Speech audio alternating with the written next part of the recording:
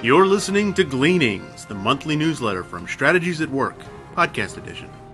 May 1st, 2006. Upcoming events. The next Executive Forum will be on Friday, May 19th in Plano, Texas, from 11:30 a.m. to 1 p.m. Come and engage executives, business owners, and leaders in a group discussion about business principles and topics.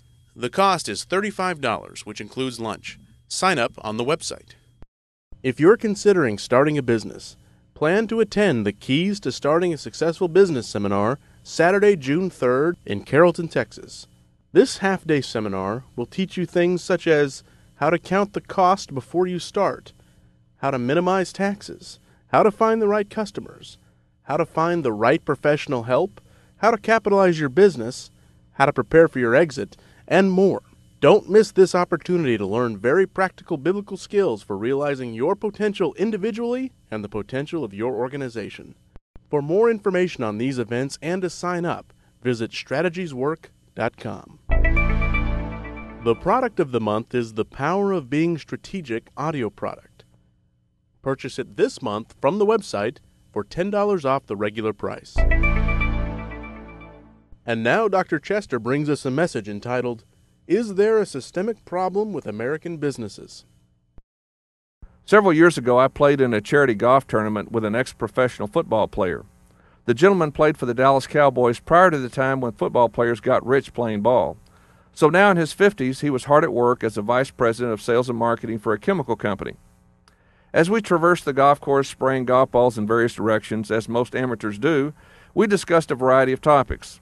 He waxed eloquently about the decline of Christian values in our culture and where that was leading us. He speculated that within a century we would see the return of gladiator fights in which humans would die for sport. Certainly a disturbing thought, but the most interesting discussion centered on a question that I hear frequently. Noting that I was a management consultant, he asked if there was a common problem I see in most companies, and if so, what? I responded in the affirmative. In every organization, both for-profit and non-for-profit, I see the same trend: people out of place. In fact, I've developed a standard dialogue that I use with clients. It begins with the question, how many people working for you are working at a high level? Another way to phrase the question is, if you were starting your business and knew that you had to be really good to succeed, what percentage of your current employees would you hire? The typical answer ranges from a few percent to more than 50%. This leads to further questions, causing my clients to think more precisely about their answers. Usually after a few minutes of dialogue, most clients conclude that they would keep approximately 10% of their employees. This means that the other 90% are mediocre workers at best. Now the stage is set for more discussion. I ask clients to explain how they expect to deliver outstanding products and services, and all do, when 90% of their workers are mediocre or worse in performing their jobs. Usually this results in a moment of pause and reflection. They never have a good answer, which is not surprising. The real surprise, however, is that clients frequently don't want to dialogue further on the subject. Why is this? My sense is that such a discussion would lead clients to undesirable conclusions. Specifically, I find great resistance to the idea that people might be in the wrong positions, perhaps even in the wrong field. Today in America, there are unspoken presuppositions about employment.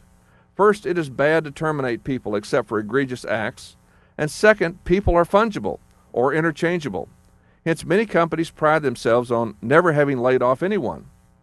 Both of these presuppositions are corollaries of a more fundamental assumption, namely that there is no divine design and destiny inherent in people.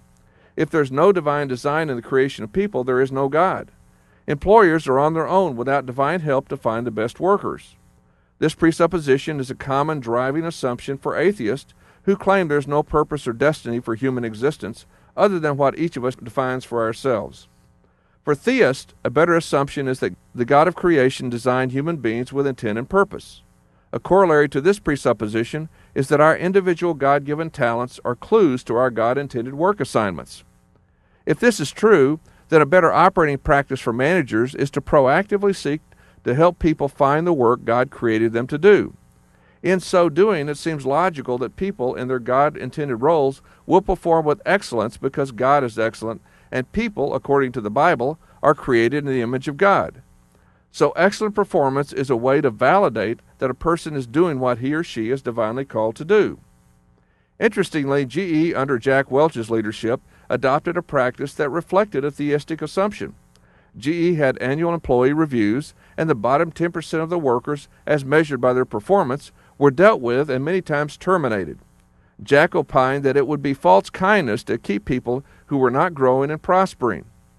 Employees who are not growing and prospering are not contributing to the company's objective of delivering excellent products and services. The reality is that Jack was counterculture to most managers.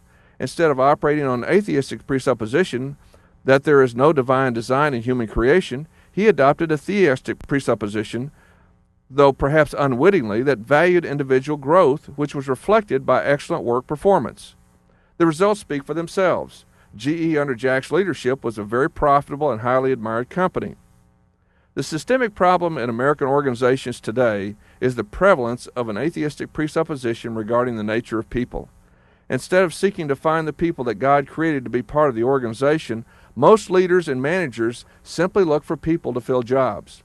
There is little prayer or earnest effort given to find the right person for each job in the organization. What would an organization look like that really embraced the theistic presupposition that God creates every person for a purpose, and that success is helping each worker find his or her God-ordained work? Do you think we might have more success stories like Jack Welch's? Thank you for joining us for this edition of Gleanings. We hope you have a blessed month, and we'll see you next time.